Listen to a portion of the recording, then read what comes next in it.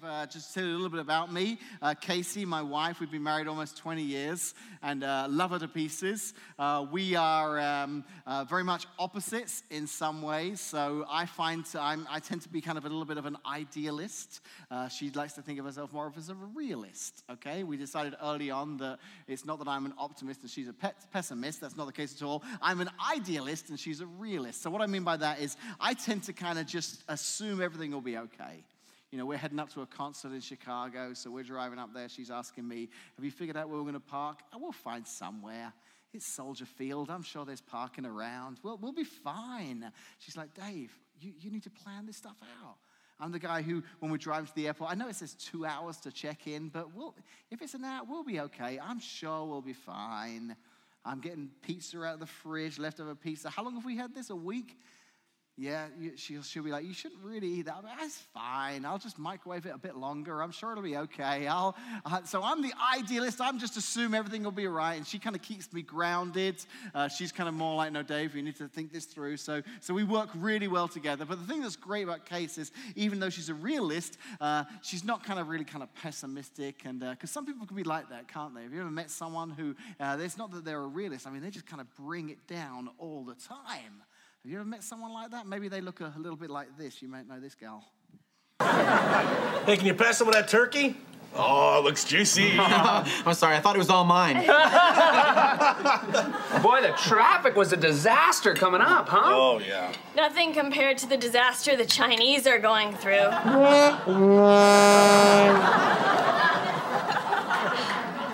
What? They're still digging out from typhoon season. Just in time for the bird flu to take even more lives. Who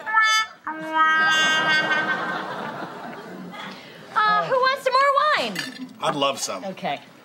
Hey, do you guys think the Pilgrims brought a bottle of Pinot Grigio to the first Thanksgiving? I'll tell you what the Pilgrims did bring. Smallpox. It killed scores of Native Americans, ravaging their population.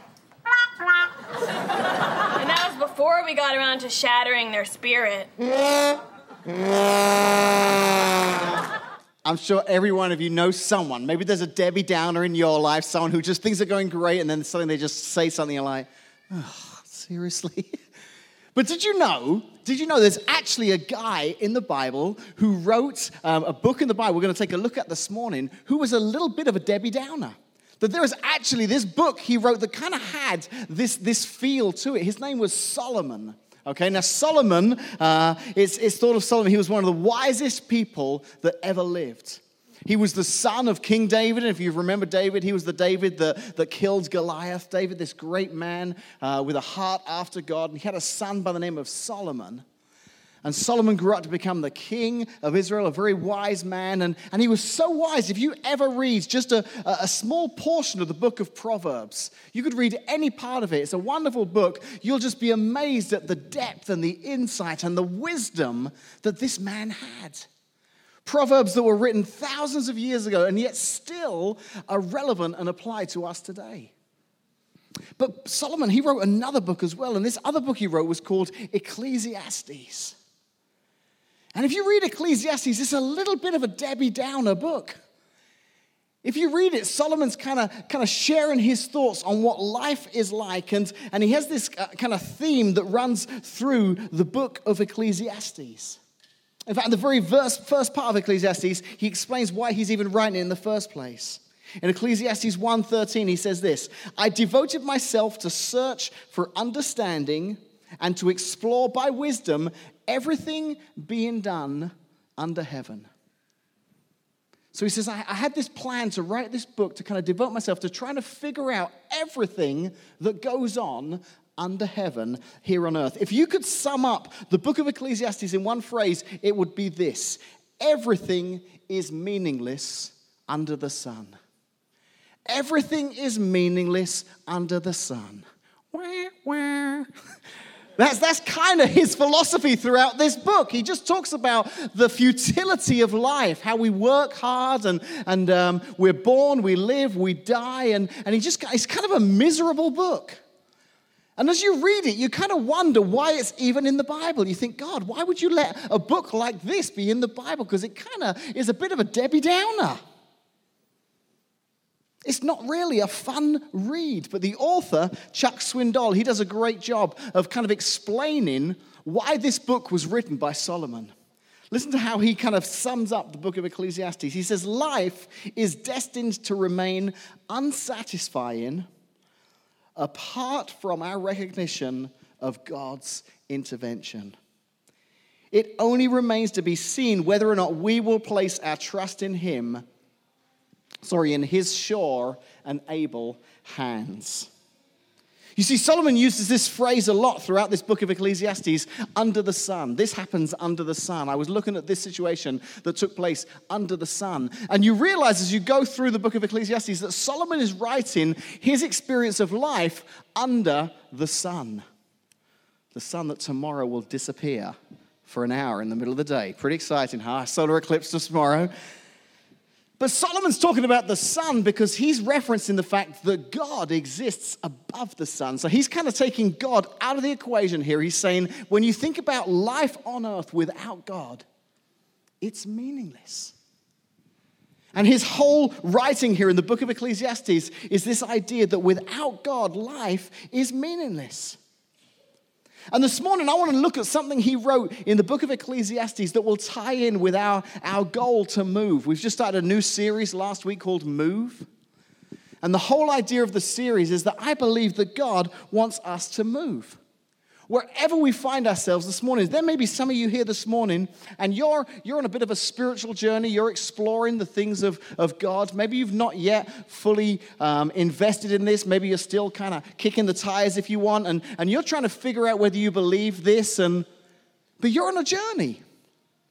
And you could be stuck in a particular spot right now, and I'm hoping and praying that through these series, God will do something, will maybe help you move a little bit closer to the direction of Jesus. Maybe you're here this morning and you've got a relationship. You've discovered Jesus. He's a part of your life. But if you're honest with yourself, you're at a place where maybe you've been for a while. And maybe through this series, God will challenge you, will inspire you to move closer to him, to move in your relationship with him. In fact, my prayer throughout this whole series is that every one of you will feel some kind of holy discontent. Just some kind of discontentment, just dissatisfaction with just staying where you are. That there'll be a desire wherever it is in your spiritual journey, in your marriage, in your relationships, in your maybe it's your job, your career, whatever it is, that there'll be something in you that just wants to move, that doesn't want to settle, that doesn't want to stay where you are. So this morning we're going to look at something that Solomon said in Ecclesiastes that I think is going to really help you if you are inclined to want to move this morning. It's in Ecclesiastes chapter 4, verses 7 through 12, and it says this: I observed yet another example of something meaningless under the sun. This is the case of a man who is all alone, without a child or a brother, yet who works hard to gain as much wealth as he can. But then he asks himself, who am I working for? Who am I giving up so much pleasure? Why am I giving up so much pleasure now? It's all meaningless and depressing. And then he discovers this truth. He says, 2 people are better off than 1, for they can help each other succeed. If one person falls, the other can reach out and help. But someone who falls alone is in real trouble. Likewise, 2 people lying close together can keep each other warm. But how can one be warm alone? A person standing alone can be attacked and defeated. But 2 can stand back to back and conquer. 3 are even better, for a triple braided cord is not easy to break. It's not easily broken. Solomon is saying here that there is in this meaningless existence, in this life that without God seems to have no purpose, there is kind of a ray of light here that maybe at least through life we can experience something in community. We can be a part of a relationship with other people, and maybe that will make a difference. Because did you know this morning that when it comes to making a move in your life, when it comes to making a change, when it comes to saying, you know what, I want to change this area of my life, it's not easy to do that alone. Or let me flip that around. Maybe it's easier to do it with someone else. Things get a little bit easier when you do it with someone else.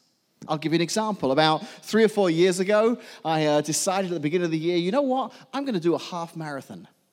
I don't run normally, okay, but I just thought, you know what, that's on my bucket list. I'm gonna see if I can do a half marathon. So I started to run and practice, and I had this little circuit that I did. It was like a 3-mile circuit, and it involved leaving my house, running around down the bike trail, around a school, and coming back to my house. And by the end of my training, I was just running that circle 4 times. It was so boring. I would listen to, some of you runners, you got headphones on, you listen to the Rocky theme tune or whatever it is that pumps you up. I was listening to books on tape, okay, because I was so bored out there running. I just wanted to at least learn something while I was running, so I'd listen to books but I'm just running around in circles for 12 miles. I remember one day getting home and looking at my watch and realized I've been out running for an hour and a half. I thought I could have watched a whole movie if I'd stayed home. That was such a long time just to be gone running. Now, I know there's like a fitness and health benefit, yeah. But then the day came, Indianapolis, I went to do this half marathon. And you know what was fascinating? I arrived there and there were thousands of people running this race. And as I was walking to where the race was going to start and I'm seeing all these people, I was just, some adrenaline started pumping. It started to get exciting. It was a different feel than my normal circle around the block by myself and my book on tape. Book on tape. It was a CD. It wasn't even a CD, wasn't it? Forget it. Just showing my age there. So the race starts, and now you're running with thousands of people lined up and down the streets, of people cheering and waving, and there's flags, there was bands playing, and it was a totally different feel. For that first mile, I was like, this is awesome, this is amazing. Running with other people is so much better than running alone. It was just a really cool feeling. Now, the next 12.1 miles were miserable, but that first mile was great, okay? And the truth is that like many things in life, when you try to do something on your own, it's a very different experience, isn't it, than when you do it with someone else. There's accountability, there's encouragement. And I think if you're going to set yourself a move goal through this series, then I think part of the key to being able to accomplish that is finding some community. That's what Solomon's talking about here in Ecclesiastes. So how does being a part of community help you move? Well, just the fact that you're here this morning already puts you ahead of some. Just the fact that you're here this morning in a group of people sat in a middle school gymnasium has already set you apart from some people outside of this building right now. Because the reason you're here, now some of you may have been dragged here, but for the most part, the reason you're here is because there is a part of you that would like to see some improvement in your life, would like to see that maybe the Bible teaches on a subject, or maybe there's something that can help me be a better husband, a better wife, a better employer or employee, whatever it may be. But I want to see some change in my life. So you're a part of a community together that's making that happen. But even coming here for an hour on a Sunday morning is just scratching the surface of what God really wants to do in your life in the area of community.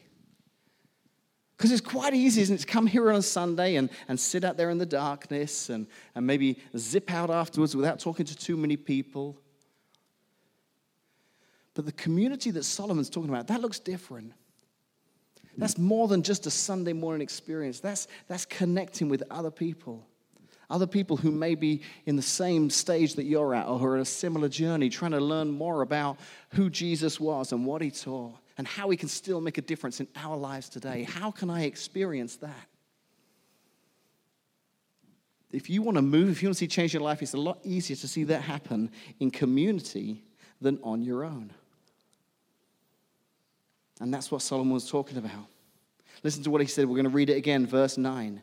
He says, 2 people are better off than one, for they can help each other succeed. If one person falls, the other can reach out and help. But someone who falls alone is in real trouble.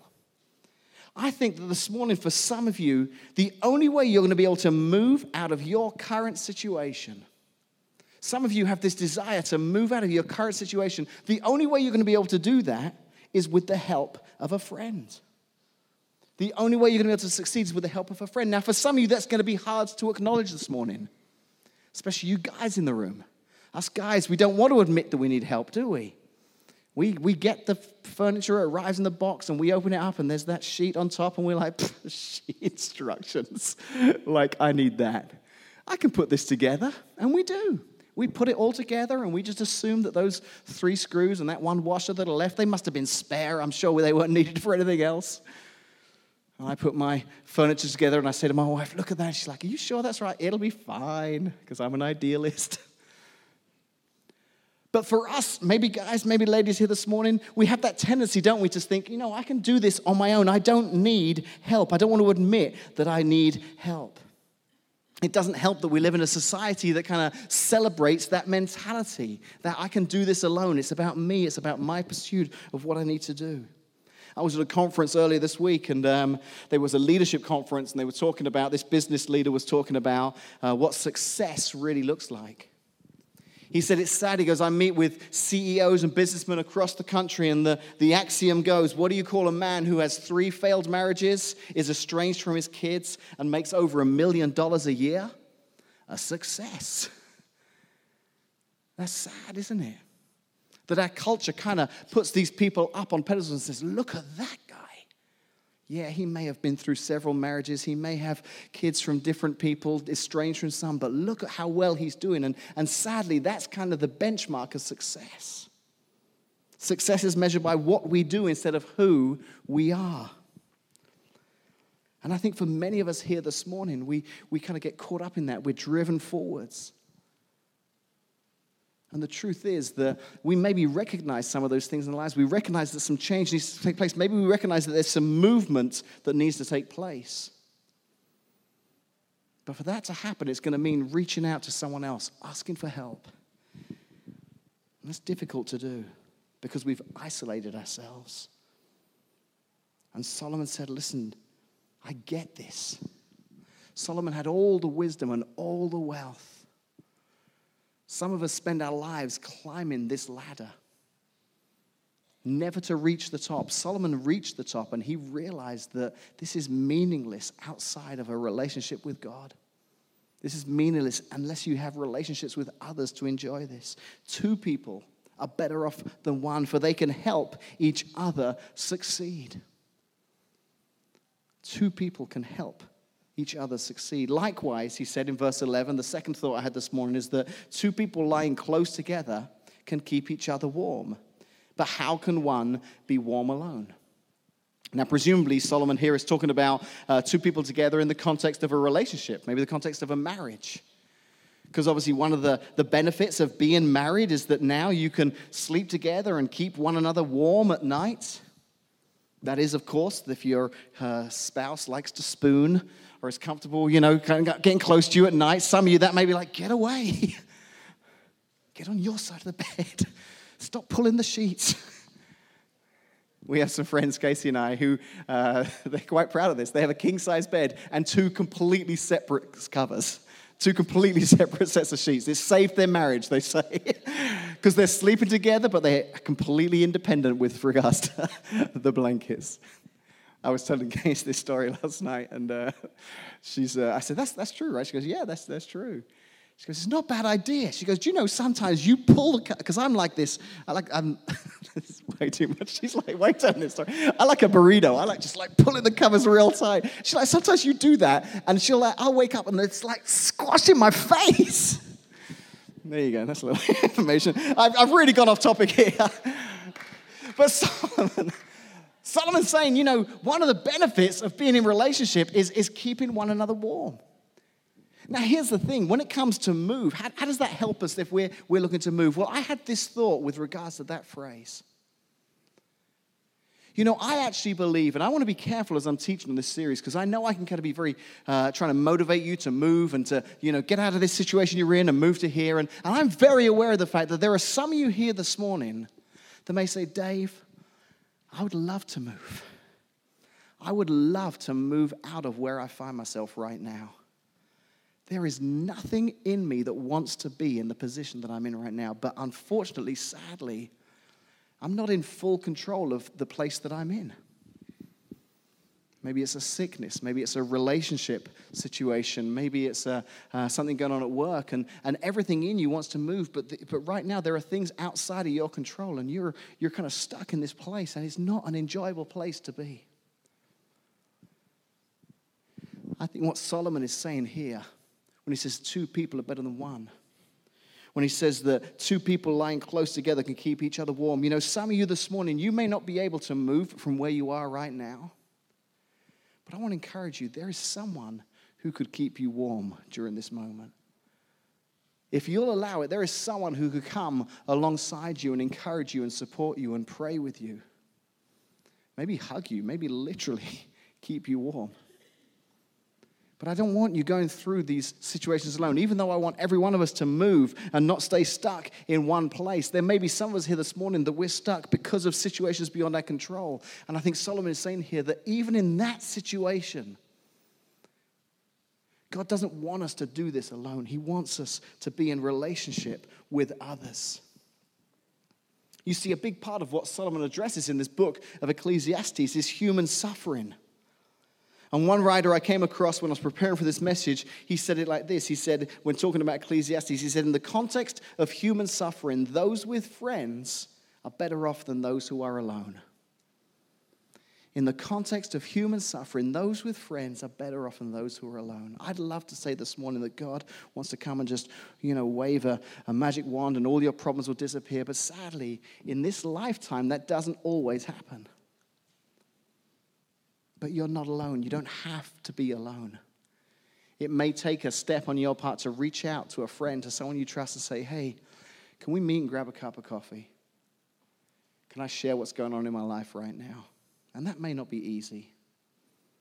But when Solomon talks about the advantage of two people being close together to keep each other warm, I think God has put people in your life that he wants, that are able to keep you warm through this cold time that you're going through. But it might take you asking for that help. He also said this, didn't he? He said, a person standing alone can be attacked and defeated, but two can stand back to back and conquer. The other advantage to not doing life alone, to being a part of a community, is that a friend can move you to a better place. A friend can move you to a better place. It's true. When you're in community, when you're in a relationship with others, sometimes that friend can help take you to somewhere that you could not have got by yourself. I came across an article last year that was fascinating. And it was this author, and he was talking about this idea that back in the 80s, there was this commercial on TV. I'm assuming it was American TV, so I'm not familiar with it. Maybe you saw it. But it was an anti-drugs commercial. It was a public service announcement to try and stop people from doing drugs. And what it was this commercial based on this experiment that had been done with these rats. And they basically put a rat in a cage, and they gave him 2 water bottles. So this rat was alone in this cage, 2 bottles of water to drink from. One was regular tap water. The other was water laced with either heroin or cocaine. And in this experiment, the rat would start to go every time to the drug-laced water. Again and again, became addicted, and then finally died. And the commercial was like, you don't want to be like this rat. Don't start, because once you start, you'll get addicted, and this will kill you. And I think that's true. I think drugs are bad. I think they are addictive and they can kill you. But there was another psychologist who was aware of this experiment, and he had a different thought. He thought, I want to try something a little bit different, because I'm not convinced that the only problem here is the drug-laced water. He says, I wonder if it has anything to do with the fact that this rat is alone and isolated in this cage. I want to try something different. So he created Rat Park, okay? Rat Park was this wonderful environment for rats to be together. It was like the Disney World for rats. It had tubes and colored balls, and most importantly, it had other rats. It was a community of rats. And in this same experiment, this guy put 2 bottles of water. One was tap water. The other was laced with either cocaine or heroin. He says in Rat Park, significantly less ever tried the drug water. They would try it, but then they'd go back to the other water. His conclusion was that in isolation, it caused these rats to turn to this addictive behavior, but in community, their behavior changed. They were obviously using rats to do this experiment, but they were trying to say that we think this plays a part in humans as well. That many of the problems people face in life are because of their choosing to be in isolation, to separate themselves. Another person who agreed with his findings was a professor by the name of Peter Cohen. He said this: Peter Cohen argues that human beings have a deep need to bond and form connections. It's how we get our satisfaction. If we can't connect with each other, we will connect with anything we can find, the whir of a roulette wheel or the prick of a syringe. He was making this point that we were designed to be connected with others. I think Solomon figured this out as the wise man that he was, that yes, life can be meaningless, but two are better than one. That this relationship with one another, this community, this actually could help us move. It could help us in our move goals. Being a part of a community can move you to a safer place. So how do we do this at Connect? How do we do this at Connect? I want to get real practical here this morning, because I know last week we talked kind of about the why should you move. Last week was kind of the introduction, so I hope that we kind of sowed that introduction there, sowed those seeds of the fact that God doesn't want you to stay still in one place for a long period of time. He wants us to move. And this morning we're talking about the idea of, one of the ways that will help you move is by being a part of a community, by being in relationship with others. And I've already talked about the fact that while this is great on a Sunday morning, you're just scratching the surface. So here's the real practical application of my message this morning. We have here at Connect, many of them run right now, these things called Connect groups. Small groups that run here at our church. Small groups that take place outside of a Sunday morning.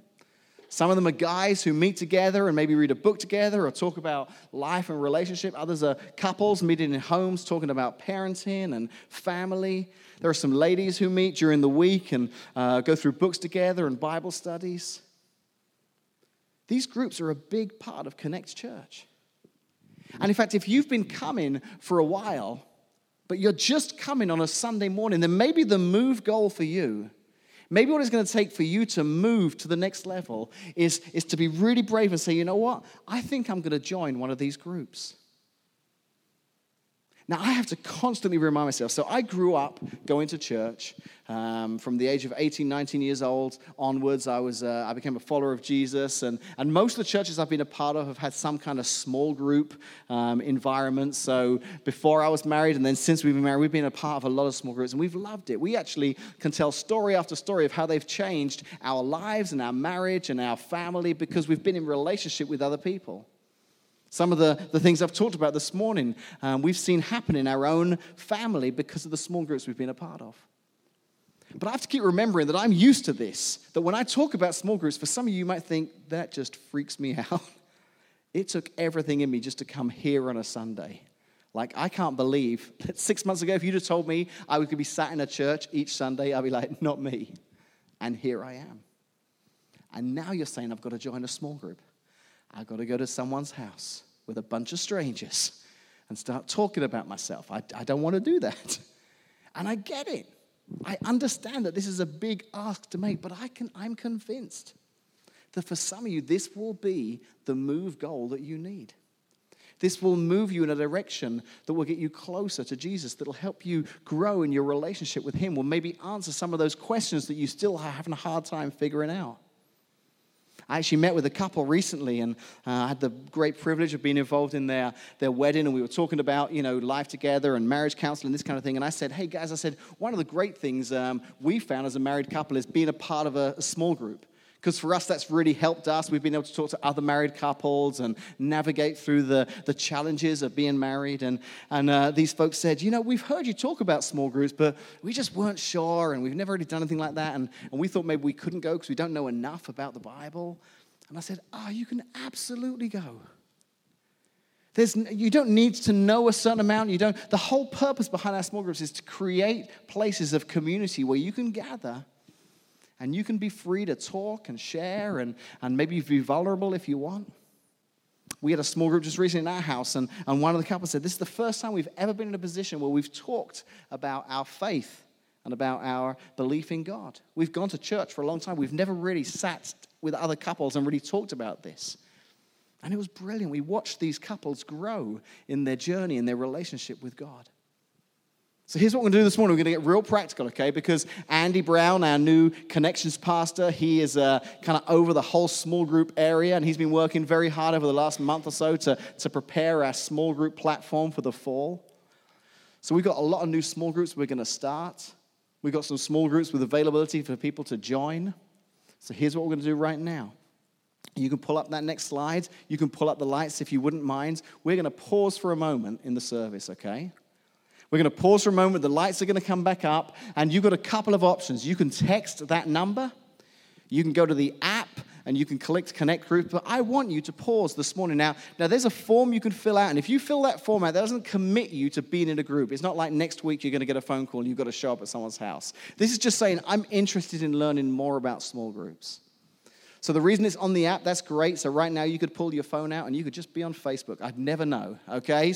But if I see you with your phone, I'll assume you're signing up for information on a small group. But I want to pause in the service and give you a chance, because I think for some of you this morning, as I've been talking about this idea of movement, something in you has stirred a little bit and you've thought, I am kind of isolated.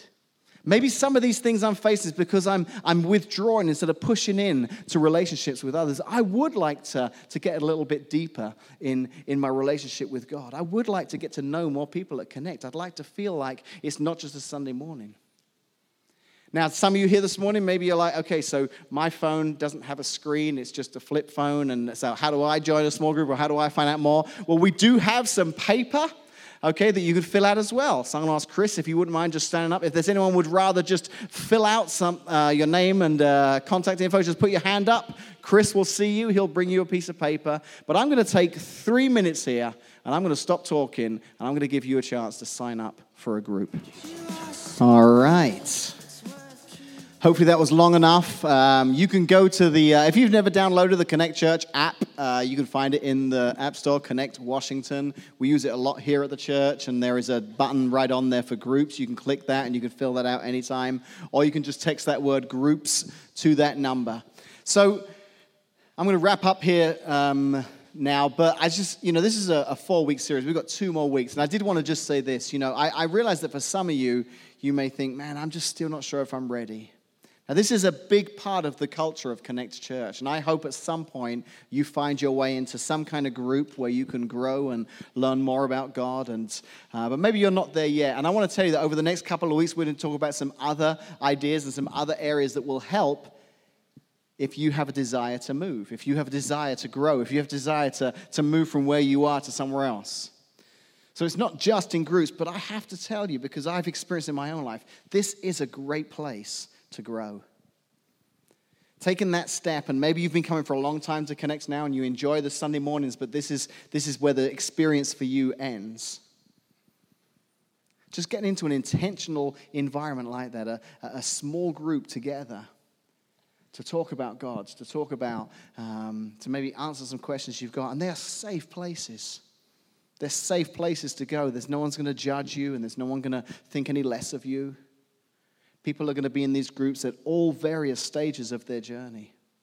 And you may find that you join a group and it just isn't really for you. You don't click, and maybe you need to try a couple of different groups before you find the one that really is a fit for you. But I do think that through groups, through that connection, you'll experience that growth. Because Solomon finishes off with one last thought, doesn't he, on relationships? He says that 3 are even better, for a triple braided cord is not easily broken. Every time I've read that verse, I think of, for Casey and I in our marriage, that 3rd cord is Jesus. He is a part of our lives. He's the center of our lives, the center of our marriage.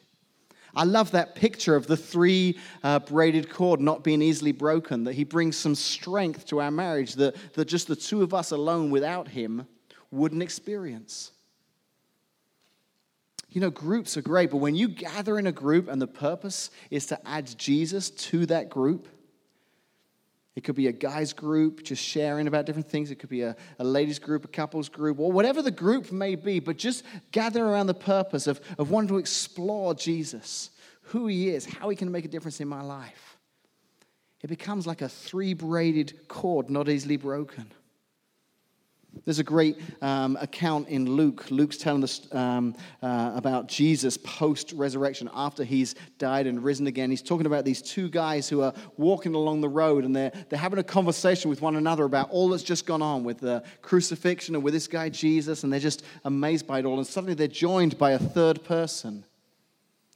And Luke tells about how this conversation ensued between the three of them, and they don't realize that the third person is Jesus risen from the dead. That he's there involved in their conversation. In fact, it's not actually until after he leaves or till the end of their journey that they realize, they discover who he is. And listen to what they say in Luke 24:32. They said to each other, "Didn't our hearts burn within us as he talked with us on the road and explained the scriptures to us?" Didn't our hearts burn in us? I'd love to see you in an environment where you can gather with other people, because out of your desire to move, you gather with other people to talk about Jesus, that he will be in the midst, and you will sense that your heart's burning within you. Your heart's burning within you as you move in your journey, as you move to grow closer to him, to become more like him. Let's pray, shall we? Father, thanks so much for everyone that's here this morning, Lord. And I just pray, as we've talked about this idea of move, Lord, I do pray for that holy discontentment that you would put within every one of us, that desire to not just settle for where we are, but to want to move forward and to grow in our relationship with you and to learn more about you. And for some of us, Lord, that's going to have to be in the context of a relationship, because we've been coming here on a regular basis. But to really kind of move, to go to that next level, it's going to take us taking that brave step of stepping into a new relationship, into a new group, where we can learn more about you, where we can experience with other couples, with other individuals, Lord, what it means to be a follower of you. Lord, I want us to be in places where our hearts burn because we are aware of your presence in our lives, your presence in our groups. So help us find that authentic community here. In Jesus' name I pray. Amen.